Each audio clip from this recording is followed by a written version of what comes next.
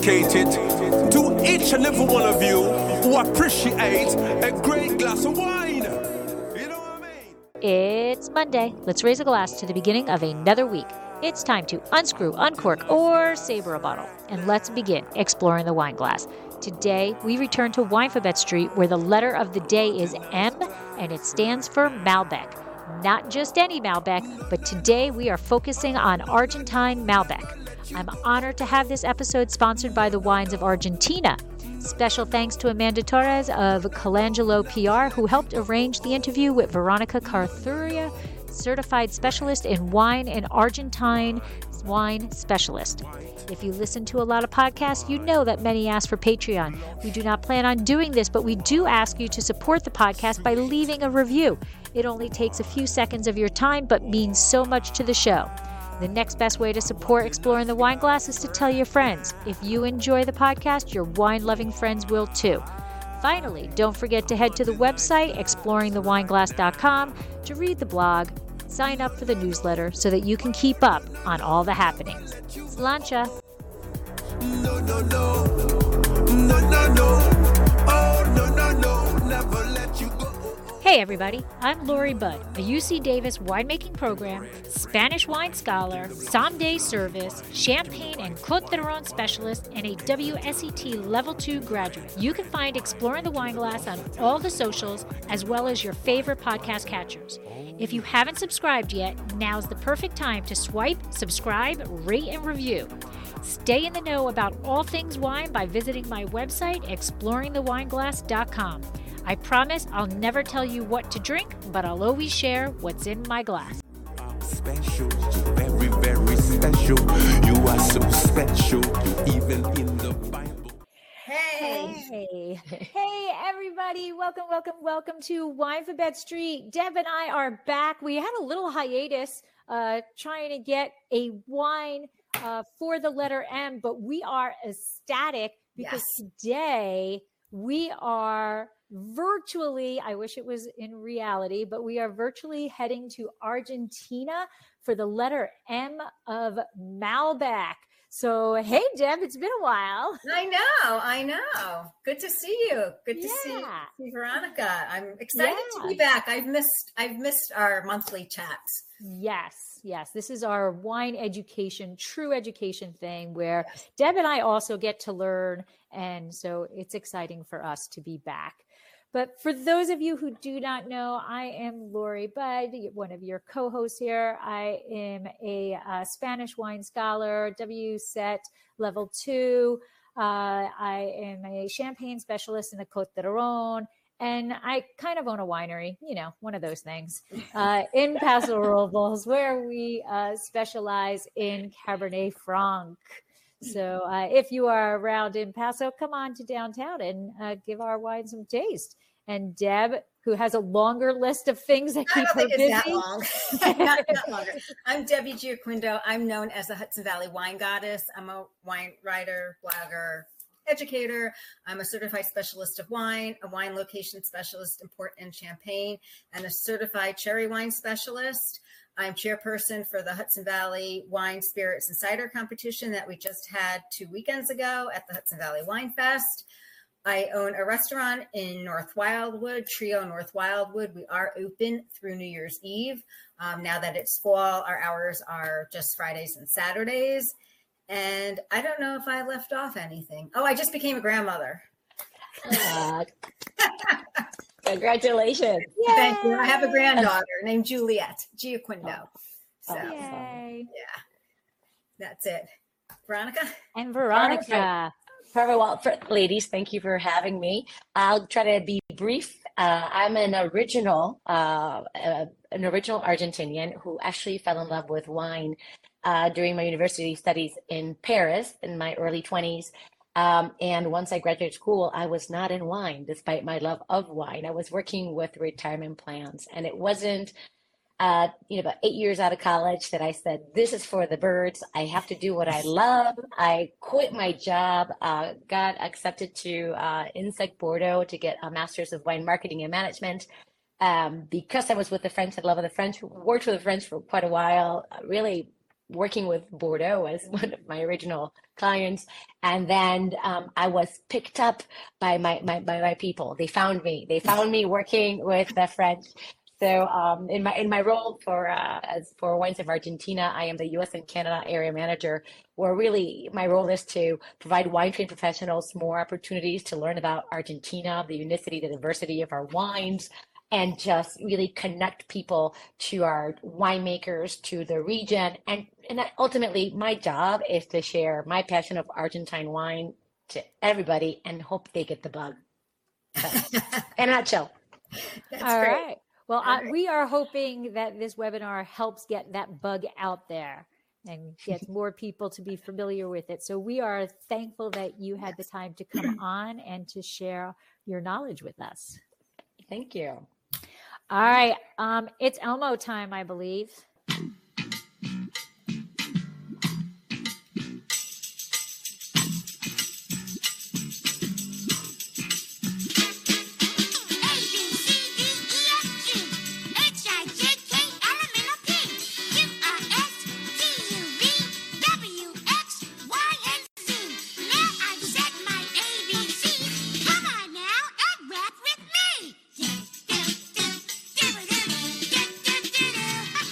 I said I want to drink with Elmo. I love Elmo. I want to drink with Elmo. I have a story about Elmo. You My do? husband got Oh, up as share. Elmo for my friend's first birthday when he first came to the States. It's hilarious. So Elmo is part of our life. Oh, That is great. yay. Do you have Elmo with you, Lori? I don't, because I'm down in Paso and Elmo is in Fresno. Oh, bummer. I know. Anyway, let's getting started. Veronica, you touched on how you started and your people found you. Can you elaborate a little bit more?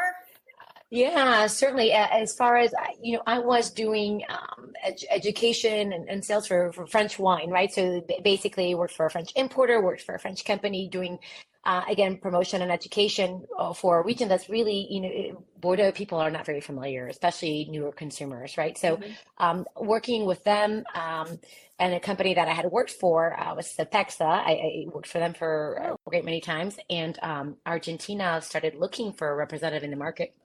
And so they reached out to Cepexa, and my former colleague, Valerie Gerard, said, listen, we got this girl for you who has been doing it for the French, and she's kind of one of our own, but she really is one of yours.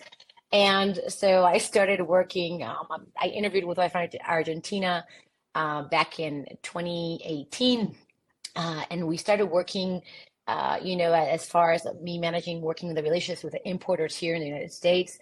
And after a year and a half during the pandemic, they expanded my role to work not just with the importers here in the U.S., but the wineries in Argentina, as well as expanded my responsibilities to oversee the Canadian market, where again my responsibility is to create marketing programs, create opportunities, or get connected with opportunities to bring Argentina to the forefront of the trade, right, and get them, whether they be at the somm share of mind, as a buyer share of mind.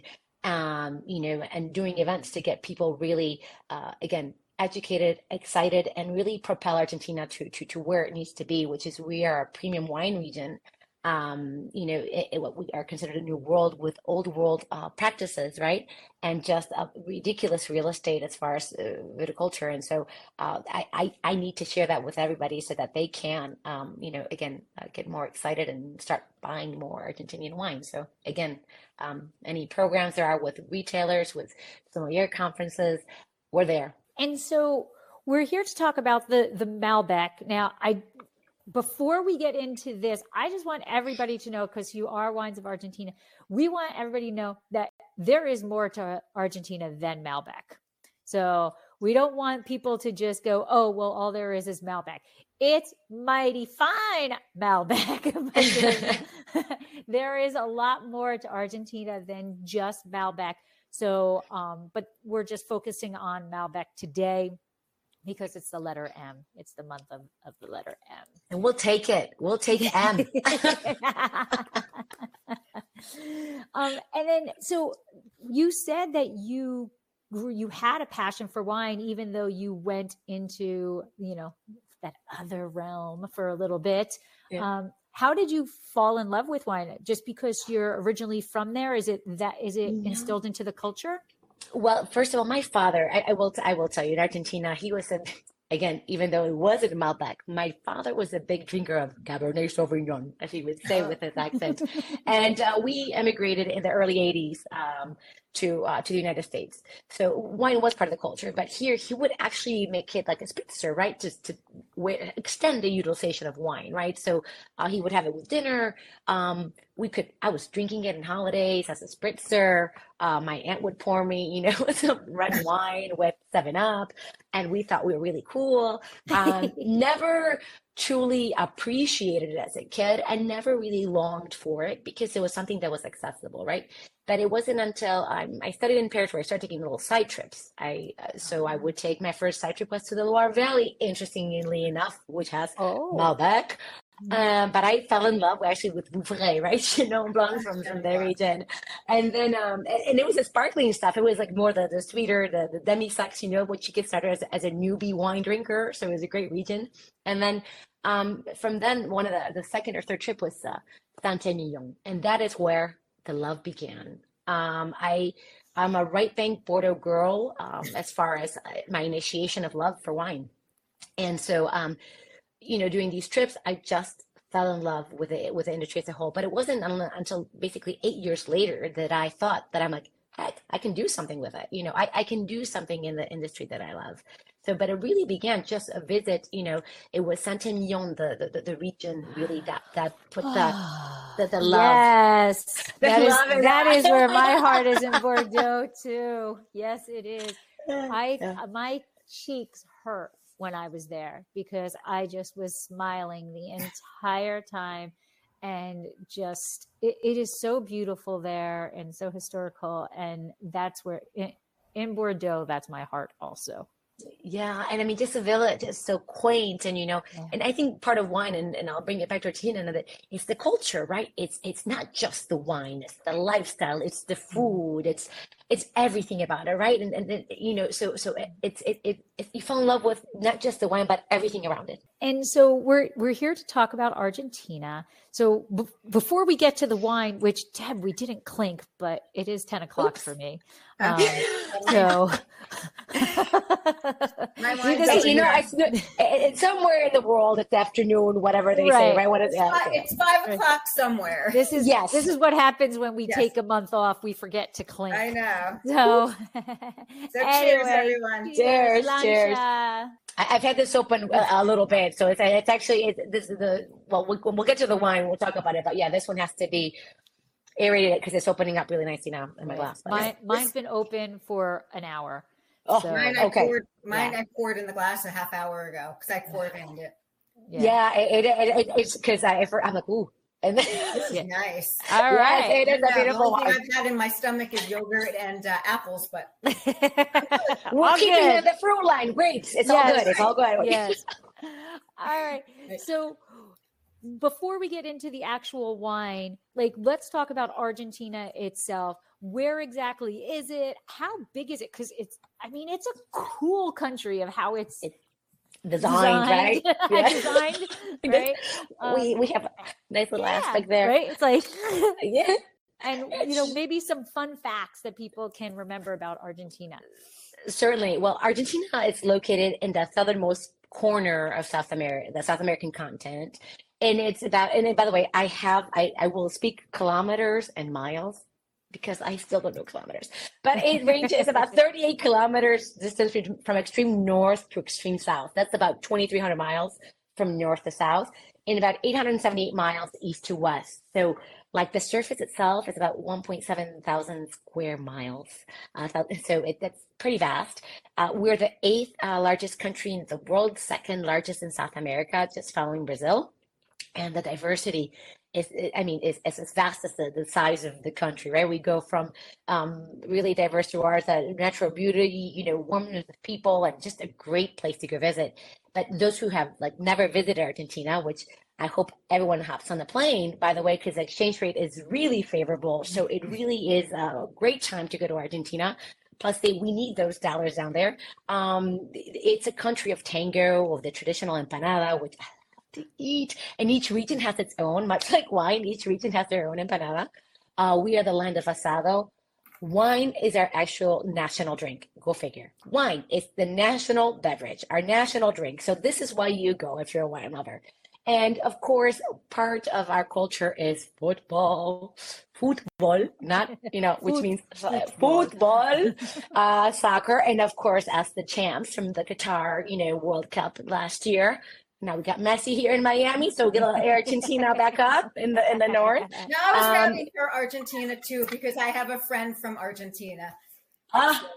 I tell you though, what's disappointing on Saturday, Messi did not play that Miami Atlanta game. So some disappointed people who paid like $2,000 for their tickets. But that's another story. This is what part.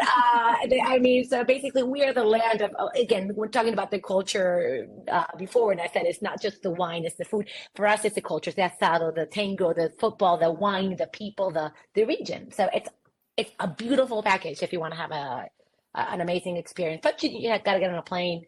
It's about 12 hours. You guys are different part of the country. So for you, Brenda, it's about to get to Buenos Aires, about 10 hours and then another hour and a half to get to Mendoza. Easy peasy. Piece of cake. We all go tomorrow. My bags are packed. Ready. Yeah. So we touched on, we're here for Malbec, but what are the other grapes grown? There's other grapes grown because I know at the seminar I went to early on this year, I had a great Chardonnay from Patagonia. I was just like, oh my God, down there it's so cold, but this is like, and there was very few wines. This was awesome. Yes, we grow, brace yourself, over 200 varietals in Argentina, probably more. We even do Gruner Veltliner. So, wow. That's a different story altogether. That was a transplant from Austria that got discovered in Argentina. But we have about 200 varietals.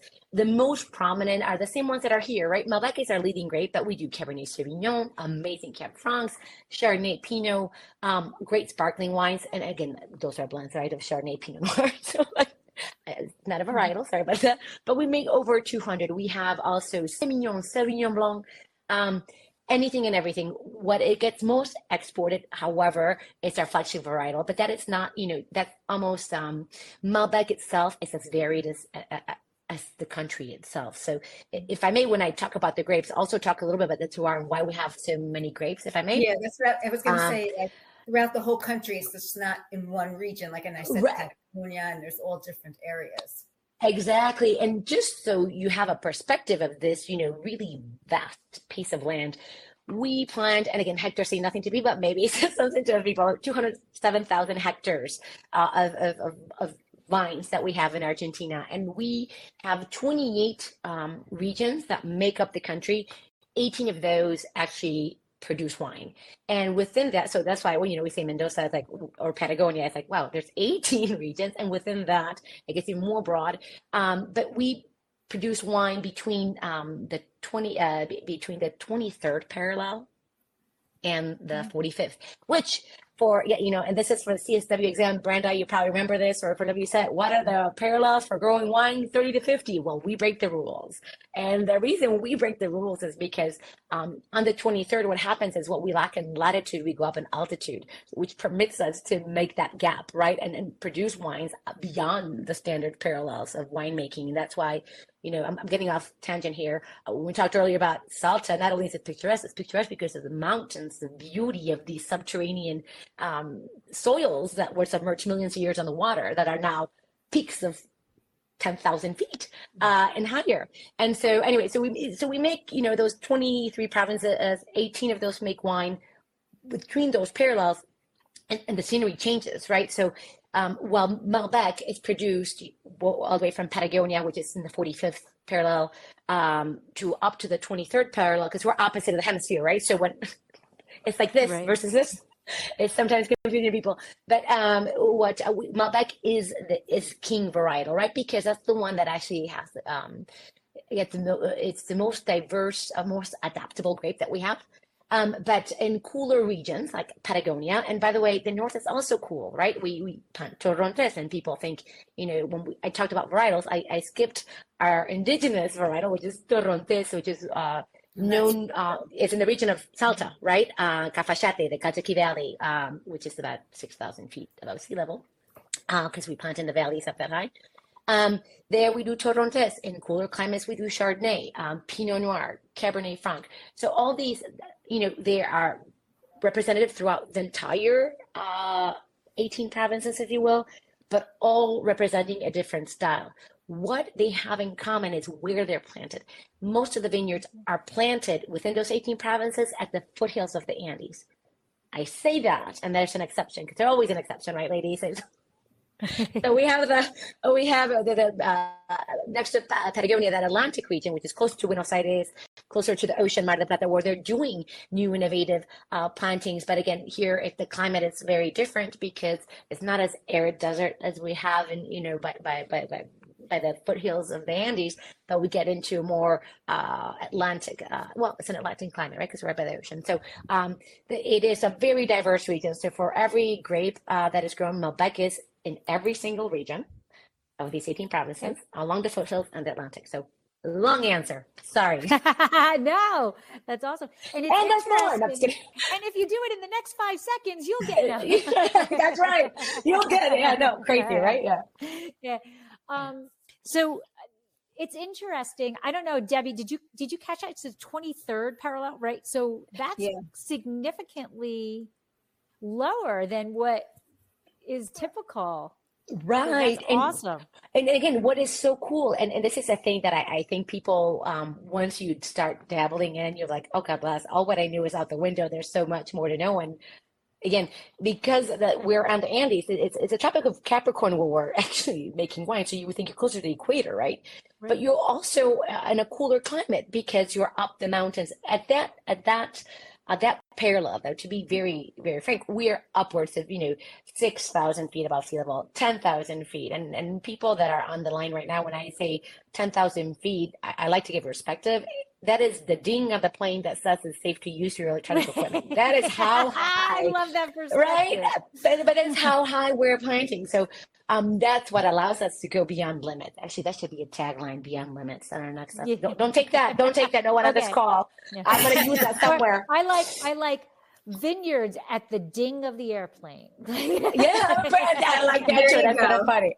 Yeah, but it's perspective, right? Like people don't realize, because unless you're making wine or really into geography and geology and what have you don't, elevation is not something you keep in mind on a daily basis. So we have 3 wines that Wines of Argentina was generous enough to send us, and so we have Susana Balbo, which I have had the wine before, but not this label. So that was really interesting. So I'm excited to see that.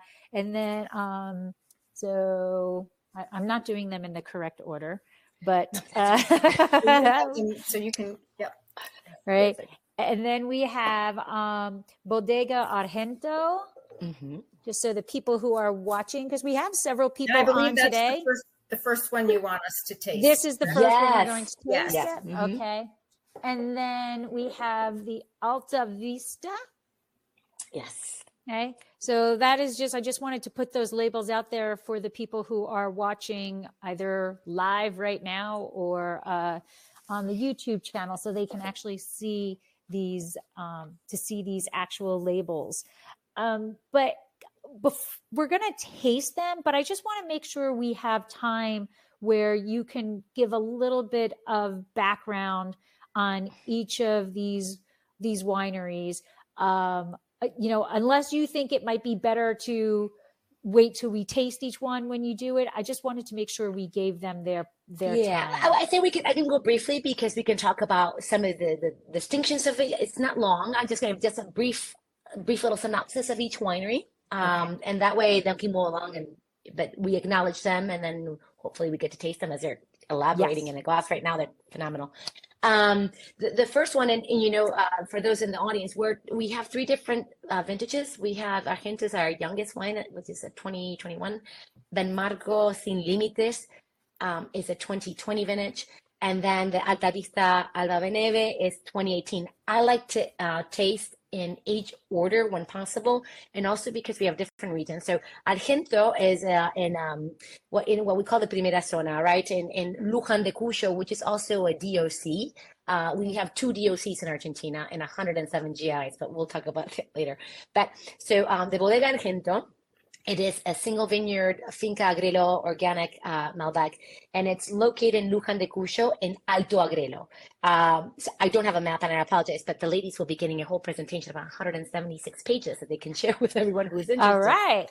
And Alto Agrelo is in Mendoza. It's in the foothills of the Andes at a range of 3,200 to 3,500 feet. Okay. Right.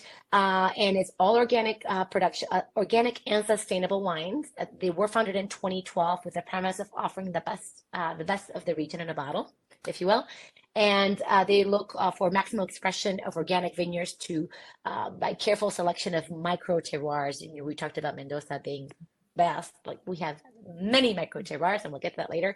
But this wine is also made with minimal intervention to achieve pure organic and classic style. So this one, to get perspective, again, Luján de Cuyo, Agrelo, the vineyards are from the winery itself from 2012. They make spectacular wine. And Deborah, when you mentioned the Chardonnay, you most likely had from the sister winery in Patagonia, that Chardonnay.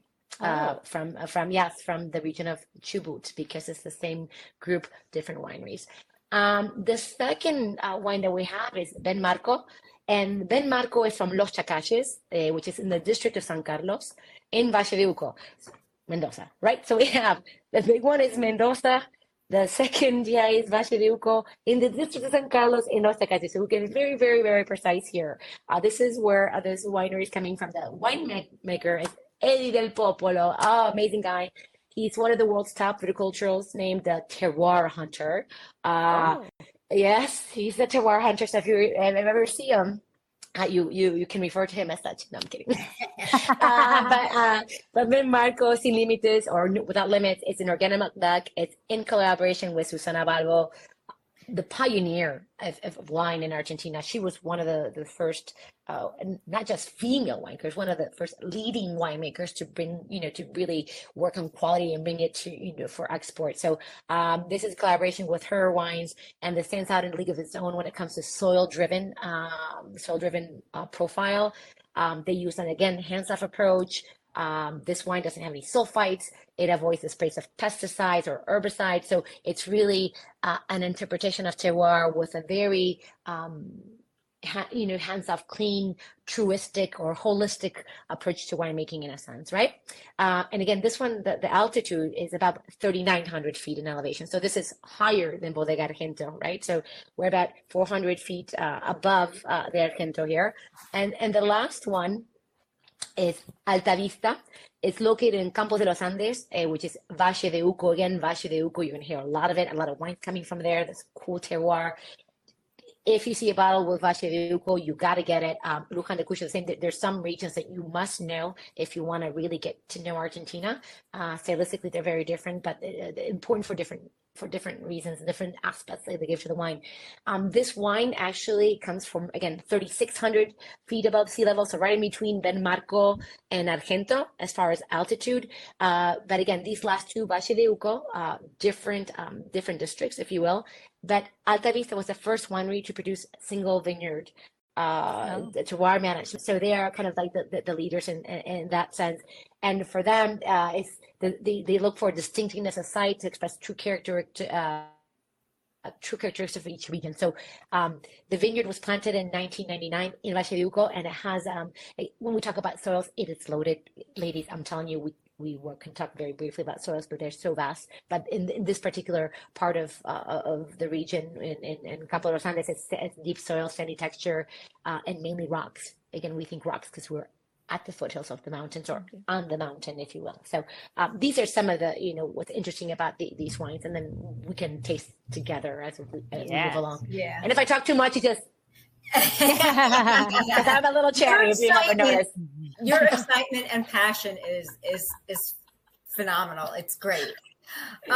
So what is the origin of the Malbec grape, and how did it end up in Argentina? Yes. And Well, I also, learned something here. Yeah, what? I'm sorry to cut you off because I actually learned something here in this recently. So, but very little is known about the exact origin. To be fair, but in 1992, it was discovered that to be a sibling of Merlot. Now, I tell you, I did not know that until very recent, and it has a common mother, Madeleine Noir de Charente, while its father, it's Pugnard, like Pugnard Noir, and this is news to me, ladies, to be very fair, which is an ancient and rare blackberry that originated from Gaillac. I don't know if you guys know where Gaillac is, but I went to their Pot Ouvert when I was living in Bordeaux. They have great Oh. sweet style. Like it's more like a partner to, they have like sweet Sauterne styles, like Botrytic Semillon, Oh. that one. Not that conversation, but it's very neat. The arrival of the grape itself, it wasn't until the late 19th century that we kind of, actually in the 19th century that Pruneyard was wiped out by phylloxera, right? So the grape that's native to the south, the Malbec itself is what's native to the southwest region of France, more specifically Cahors, which is right by Bordeaux, and it's known as Cot. It's not the same Cot that you find in the Loire Valley, by the way. It's probably a sibling. I don't know much about the Loire Valley Malbecs, but again, this comes from the southwest region of Cahors, and it's known as Cot. So very, very cool, history in a sense, especially that it comes from Pruneyard. Well, I'm just happy because it's kind of like, I call it the stepchild of Cab Franc, because I need to relate everything to Cab Franc. So it's because Cab Franc was the parent of Merlot. It's the same mother, that gave us Cot, which gave us Malbec. So if I can weave a way back to Cab Franc, it makes me very happy. Oh, then you got to try some Cab Francs from Argentina too. I know that I you're would making love passarolas, to. but you really got to discover it. They're phenomenal. I would love to. Yeah. Make sure we get you some samples. Okay. I'll hold you to that.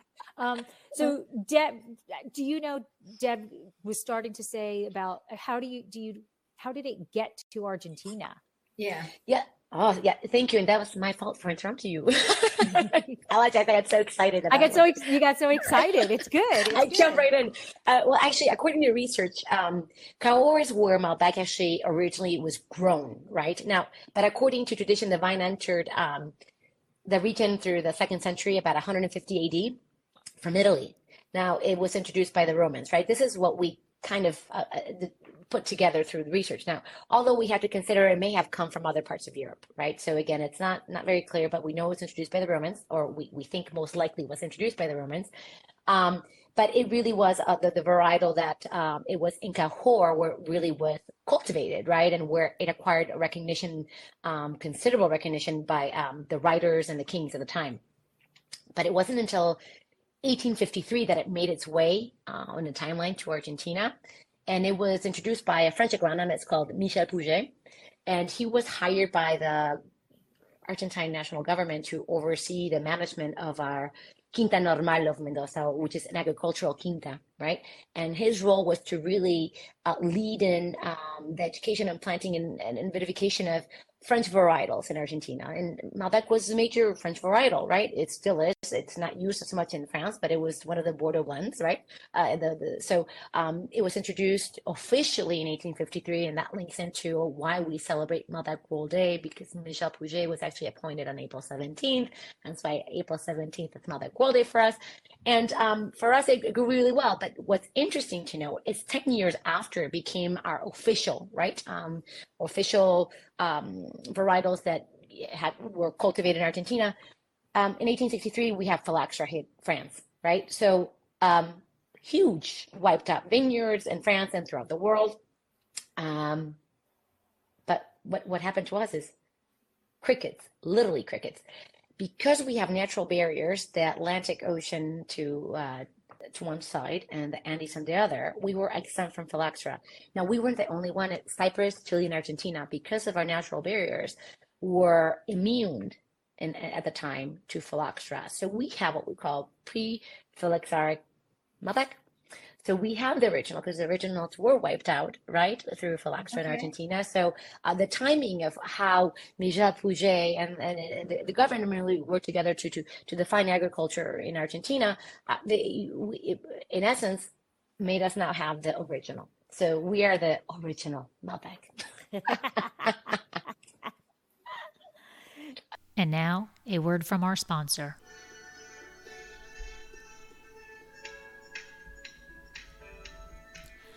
Looking to be in the know about Dracaena wines? Want to be the first to know about our new releases and special offers? All you need to do is sign up for our newsletter. There is no commitment necessary, and I promise you we won't spam your mailbox with loads of messages. Need another reason to sign up? Quite possibly the best reason? You'll immediately get a discount code for 10% off your first purchase and be privy to newsletter-only discounts. Let Dracaena Wines turn your moments into great memories. Visit our website, www.dracaenawines.com, or use the link in show notes to sign up.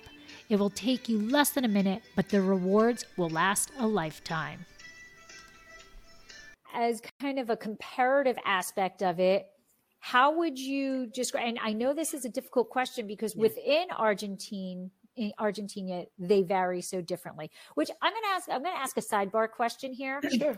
Is it Argentinian or Argentine? What is the correct way to group people and grapes together? It's funny, for years I've had the same question, but for wine, I just say Argentine wine. I say Argentinian for the individual, for the person, like I would say I'm Argentinian, but the thing would be Argentine, like Argentine wine, or vino argentino, even better. Okay. Oh, that I can do. Vino argentino. I can do that. There you go. Yeah. Okay. So Argentine wine, Argentinian people. Okay. So I know it's difficult because Argentine Malbec is different, and we'll get to experience this in a minute.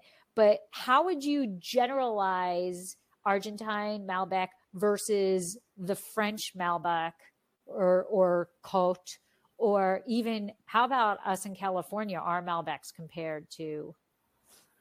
Okay, this is a very, like I said, very complicated question. As far as with France, it's more mineral structured as here. But our Malbec is in Argentina. Let's go this way because our climate is very different, and we'll get to it in a little bit. Malbec is we have a lot of variety, a lot of intense color, shades of deep violet, aromas of red fruit, plums, cherries. I'm just generalizing here, right? So it's not. Because when we get to region, and it's very specific. And so you have notes of plums, cherries, spices, minerals, and with oak aging, you bring out some chocolate, vanilla, tobacco flavors, and the mouth is like soft and persistent with sweetness and tannins. So it's very broad. But since 2000, Argentine producers have begun to focus on origin to give identity, to give a better understanding and interpretation of the Malbec itself. So we have had Malbec studies where they, about 18 or 20 wineries from north to south, pretty much grew the vines and treated them in the winery the same way. Mm-hmm. And they discovered really that they're all different. Sorry, there's a fruit fly in my office because I have... Because you have... Argentine Argentine wine. And so what they determined that each region stylistically is different. So cooler climate for us, and this is where you see California, or where I guess cooler climate, Malbec may be more similar to Loire Valley, maybe because it's cooler climate. So a little more brightness, more refreshing acidity. That when you get to warmer regions or regions where it's more clay in the soil, they're richer, they're bolder, I like to say coastal, right? It's a French word, like meaning, they're more built. So it really, I can't answer that in a very straightforward fashion because they're as varied as the soil that they're planted in and the altitude that they're planted in. And so, but it's well-made Malbec tends to be dark perfumed wine with blackberry and plum fruit. But again, is it aged in oak? Is it aged in barrels? Is it aged in concrete? And so, you're a winemaker, you know. Guys, I know you want the answer. I can't give it to you. You got to drink a lot of Malbec. It's all different between where you get it with the soil and the climate. And yes. You know what happens during the vinification process. So Well, it's less about the vinification process itself. It's more about the soil. It's the terroir. We are mountain people. And if you ask a lot of winemakers, they say they make mountain wines. And so when you take Mendoza, so again, this is kind of try to answer a question that has no simple answer and just give you more depth of why Argentina and why you want to take a deep dive without me here, because there's so much to know. And I just touched the surface because I myself know the surface, right? But within Mendoza itself, we've got 5 regions, just Mendoza. So you have Valle de Uco, which is the premium, right? What they call the premium. Primera Zona, that's just where you find Luján de Cuyo and Maipú. Very different soil types, very different climates because they're very different altitudes. And then you have the northern oasis, the east, and the south. And so when you talk about soils, because we are in the Andes, and this is again, for a geologist, is a gold mine. We have a lot of alluvial soils. And for those people that are listening that may not know what alluvial soils are, it's soils that are created by drags of river and ice melt. And as the water descends the mountain, it leaves around sediment, and it's millions of years of run, right? Of even on a daily run of water. And we have colluvial soils from the windstorms that came about. So what happens in the Andes Mountains and within these regions, you have different cones that are, and I shape them this way, right? And each cone have a different soil composition.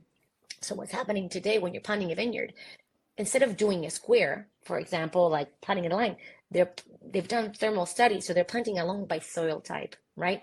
So, I said this is just the tip of the iceberg. It's what's happening in Argentina, and I mean, to answer the question about Argentina and California, you take an elevation in Mendoza, right, as well.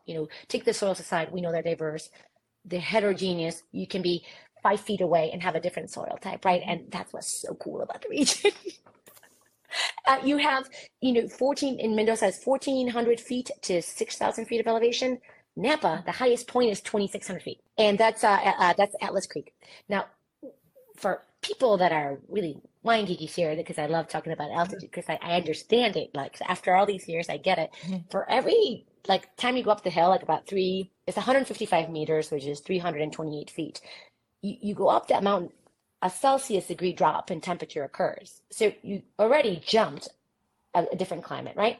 So when you're talking about elevation beyond 2,600 feet or anything about 3,000 feet or 3,600 feet, now you have UV exposure that is impacted up the mountain, right? So I'm sorry, I'm deflecting here, but what's happening is when you, the higher you go up the mountain, not only you get cooler, you get higher concentrations of soil, of radiation, but that stops at, I believe, at 3,000 meters, the studies show. And what happens is that grape gets really dark to protect the juice inside, and so to protect the berries. So you have really dark, intense fruit, but since you're in a cooler climate, higher acidity. And that's not something you can achieve in Napa, for example, when you're just, the peak is 2,600, right? So when you start understanding the climatic differences, the exposure, the grade at which you are in the mountain, because depending what side of the mountain I'm going to move my body to, that's the exposure of sun you're going to get. So another thing to take into consideration about the style and how it impacts, Argentinian versus California, or more specifically Napa. In Argentina, we're an arid desert. We get less than 8 inches of rain per year. Oh, wow. Okay. We have to irrigate. In Napa, you get an average of 23 inches per year. So again, that comparative, instead of answering how are they alike, is and how many ways are they different? Right. And so again, for us, and the water source, our irrigation is snowmelt from the Andes. Everything is natural, right? There is like a full circle in Argentina of this. It's a whole, again, holistic, but again, everything is. It's more, the more we're just very stylistically different, that we can find in specific regions. Similar profiles, but that's why it's the world to discover. That's why you got to go down there and lick some rocks, as some winemakers do. All right. So I think now it's time we start to taste. Yes, I'm so sorry. Okay, yeah. So we're starting out with the Bodega Argentina. Argento. Yeah. So cheers, ladies. Slancha. Salud, we say salud.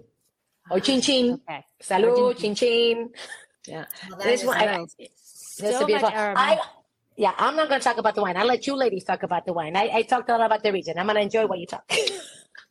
The spice is Yes. so strong. The baking spice is Yeah. incredible. And this wine that Hint that we were talking about, the altitude of this wine, this one, what did I say was just about, again, that fruit fly, it's really distracting me and I apologize. I usually don't have fruit flies in my office. Was this a 2600? Is that what you said? Yeah, this one is between, Argento is between 3,200 feet Oh, this is the to higher one. 3,500 feet above sea level. Okay. But this one is the one that's located in Luján de Cuyo, which is what we refer to the Primera Zona. So, it's crazy when we talk in Argentina about regions. We say Valle de Uco is more precise than Primera Zona because in Primera Zona we actually we have two others. Well, actually, Valle de Uco has many other subregions, but this is the one where you're going to find the more. And now this is an organic wine, by the way, sustainable organic. It's made in a different way than the other wines are made, but usually you have that rounder. I feel like more, but beautiful fruit, right? At the same time, Yeah. like it's just, Absolutely. elegant. Sometimes to me, Malbec it can be rustic. Yeah. That's a better word. Yep. Rustic. This is got all of that spice that typically for us then leads to that rusticness that is either depending on your opinion, positive or negative. This doesn't have that rusticness. It's followed by the fruit versus that earth that can be there. Yeah, What does retail for in the States? Oh my God, don't ask me this question because I do not have the pricing. Sorry. I would not know, and I'm so sorry. Would probably have to Google it because I don't know also if it's in every market. I know it's available. But I would not know, and each market would be different. But we're getting into a premium category, like an ultra premium. Yeah. So along those lines, I do want to do a shout out to the Wines of Argentina themselves, and the website. So can you just, before we forget, can you just give that website? Because there's a wealth of information on that website. Huge. Yes, it's winesofargentina.org, and there's a blog there, and they're very relevant if you really want to get nitty gritty.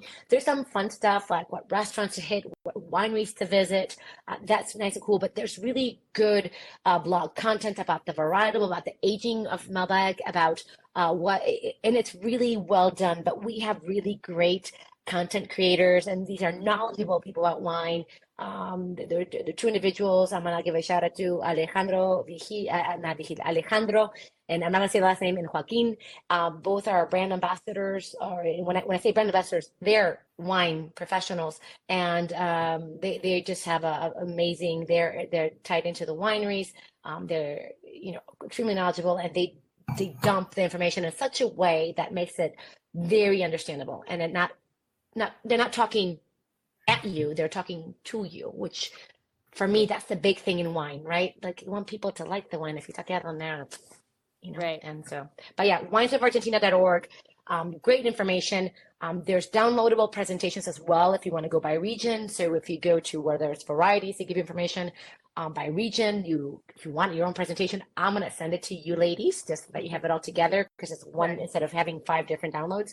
But it's great information. And if you want to, even food pairings are there as well. So it's a great site.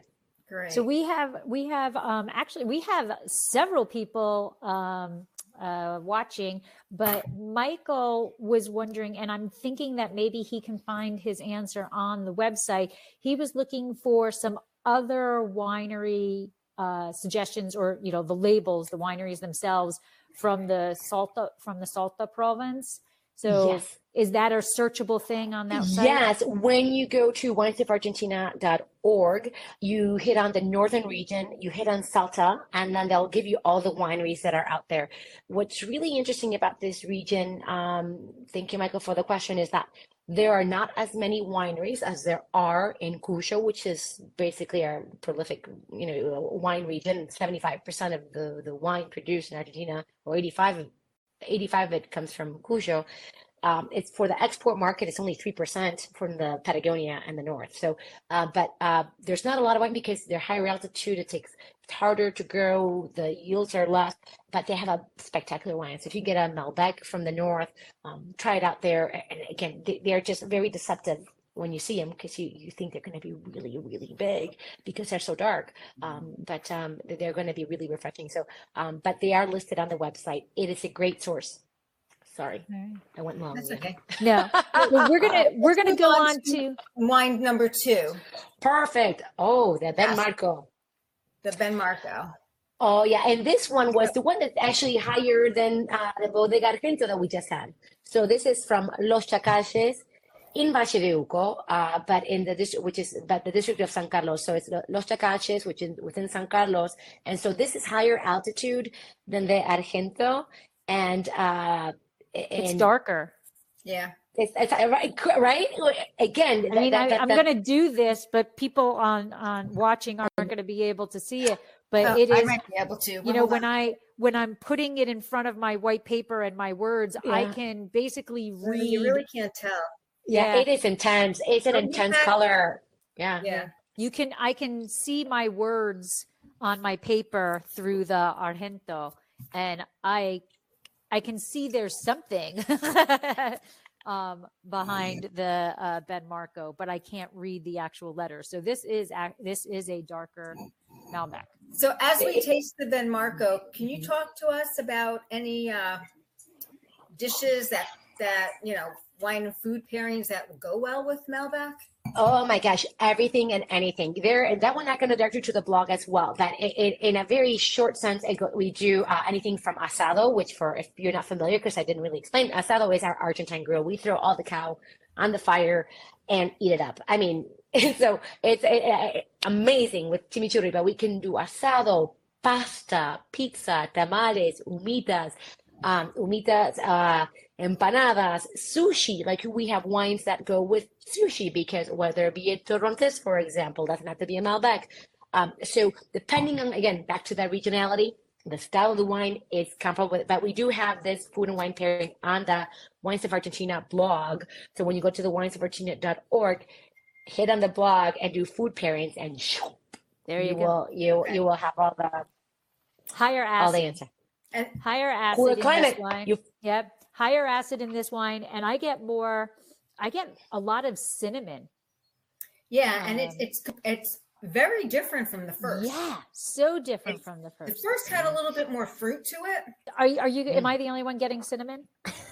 I'm not, as they say, I don't, you're probably right. Again, for me, it's right today. I'm not, doesn't mean it's not there. Like, look, I just tell you. Well, every palate's different. Right. Yeah. What are you but getting? They do say women have a better nose, by the way. We do. I've written a blog scientifically proving it. So I do get it's just a hint on the finish. But it's very interesting because to me, it's a very distinct difference in acidity level for me. And it's not like it's at a balanced acidity. It's beautiful acidity, but this is a completely different wine. The aromatics are completely different. Yes, completely. I get a plum in here. What stands out is the color difference and that acidity. This is livelier because that acidity is right up there. Yeah. This is content meeting reality, right? We were talking about higher altitude. It's really darker, but it's refreshing acidity. Like it's in the bottle, and it's so right. It's in the bottle. It's in the bottle. Yeah. And what I like, this isn't when you think about red wine, a lot of times people think it's heavy. This wine isn't heavy. No, not at all. This and like in summertime, I personally shy away from like a Cab, a Merlot. It's just with the heat, it's just too hot. This Malbecs are nice summer wine. This is very nice. Yeah, and I think it's all that acidity, the cooler Yeah. climate. And again, not to say that one region is better than the other, is stylistically they're so different that you can consume Malbec every day and not affect the surface, right? Because not just it's aside from the GI or the soil, it's the winemaker. So you can have comparable soil types, different winemaker who's a different interpreter of the terroir, and you're gonna get that different wine. But one of the things I've learned too on my journey of loving wine as a big wine consumer, yeah, they're not all, it's very, we think because stylistically in warmer climates, we have bigger wines, but we are warmer climate with cooler regions. And we don't think about that. That makes it, I can have a great wine. And that acidity makes it food friendly, right? That Yes. refreshingness. So there's some wines, it's particularly Lujan de Cuyo, none of them here. They're like, it's like one and done kind of thing because but those are more age-worthy wines that we don't age, but they can be light in a sense, light and bouche, right? I mean, very well structured, but it's Yeah. just, it's not that heavy. It's not a heavy, full-bodied wine. Yes. It's a medium palate, almost a medium minus palate. It's got all the fruit, it's got the flavor, it's got the acidity, and it's not screaming it in It your has face. nice It's texture. it's not bullying you into Yeah. it. I love that, not bullying you. I'm going to use that. I am All going to right. use that. You got it. If that's okay, I will trademark it. Absolutely.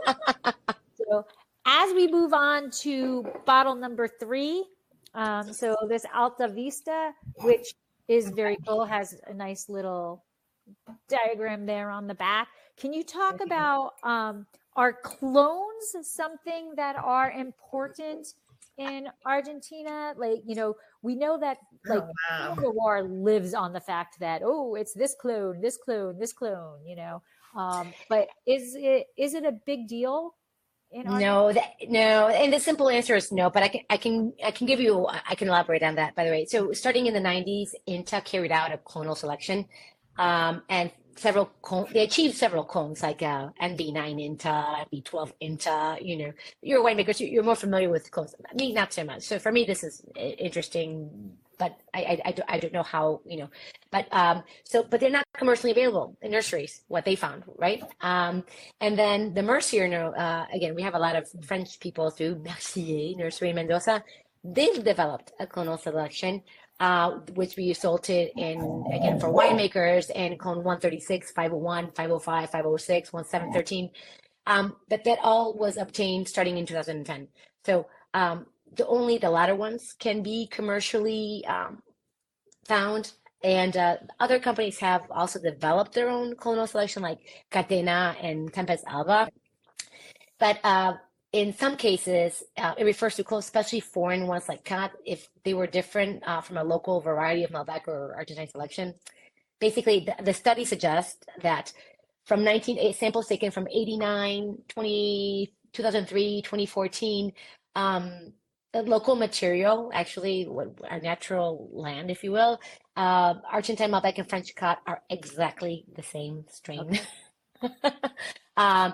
But it was agreed that in the case of Pinot Noir, there are differences, but for us, it's more the local material that has a greater impact on the varietal itself than the clone. That's interesting. Yeah. Yeah. That is very cool. So, Deb, what do you think of this one? Very different. Well, we're here again. We're in Valle de Uco, same as the Ben Marco, right? It's Valle de Uco, but this is different. This is slightly lesser, lower down the mountain. We said what was about 30 up to 3,900 feet in the Ben Marco. This is about an average of 3,600 feet. Single vineyard production, single vineyard management. Type of soils are a little bit different. And it has some age. It's a 2018. So, and not organic. Yeah. Interesting. Now, it's the what oldest, is the ageability? And I might be going out of. I missed the question. What is the ageability? Because this is, Oh, ageability. Well, here we go. The way the varietal is, each wines have an ageability, and I'm going to send you a link to that to not be ad nauseum. But our wines, because of their high acidity, And because again, even in Luján de Cuyo, you have the cool climate. These wines, most Argentinian wines are age worthy. They can go anywhere from, and I have a chart too that I'll share with you ladies later on. Most of these wines are age-worthy wines because of their natural acidity of how they're made. But they've made studies, and I'm trying to look at my notes here. They did a study on the aging process, and it was observed that over time, aging is a significant factor that affects the phenolic compound profiles studied in Malbec. Yeah. So after 5 years of aging, the wines could be differentiated among regions. So each region, because again of the microclimates themselves, they are worthy of aging. But you have wines that have an aging, like wines that are like more structured, what you call the racy Malbecs with dark fruit and notable acid, that may be chewy. Those have a tendency to age 10 to 20 years. Malbec that are dark fruit and some acidity or juiciness, moderate tannins. Obviously, some oak aging, they can age 7 to 11 years. And even those younger wines, there's some one you can drink now and even age up to 5 years. So the phenolic compound and structure of the varietal itself, it lends itself to aging. It's just not something that we do with a New World, right? It's something that we as consumers have to get around. Like, yes, you can age a New World wine, which we know we age in the Old World. So why wouldn't we translate that, right? So Right. they're age worthy. So This has nice acidity to it. Yeah, so I was going to say it's the oldest, it's 2018, but I think it's got the biggest tannin structure. It's the biggest mouthfeel of them. So kudos on choosing the order. Mm-hmm. Well, it was as a friend said, it was by luck because I'm like, this is very difficult. Aging is the way that I like to do it typically, but again, stylistically, it was bang on, but that was by luck, sheer luck, ladies. I'm not gonna let me. I'll be very Better transparent. to be lucky than good. That's right, exactly. I'm very lucky. So this is going to be a loaded question also, but typically, is there a general way that Malbec is processed? Do we typically see it in oak? Are they experimenting with different types of oak? Do they like French oak, Hungarian oak? What are they? Or even cement. Yeah, well, actually, all of All the of the above. All of the above. All of the above. And it goes to who's the winemaker. We have winemakers, a lot of French winemakers. And even in Argentina, typically it's French oak used over American in the majority of wineries. That being said, we have the Kafirs, we have the concrete tanks, we have it all. And there are particular winemakers. The vinification process, it's similar globally, right? There's not too much variation in vinification in the process of the winemaking. It's just how it is aged or not aged, or how it's stainless steel tanks. You have winemakers, again, interpreters of terroirs. That's why I like to call them. Some of these guys just really want to be true to the place that microcosm of their vineyard, and so they will age in stainless steel or concrete to make sure that they give that they don't harness or give any outer elements to the wine. So it's all of the above. And then you have these French wineries or even more traditional wineries that love to use the French oak to give some nuance, But again, it is a unique individual winemaker decision.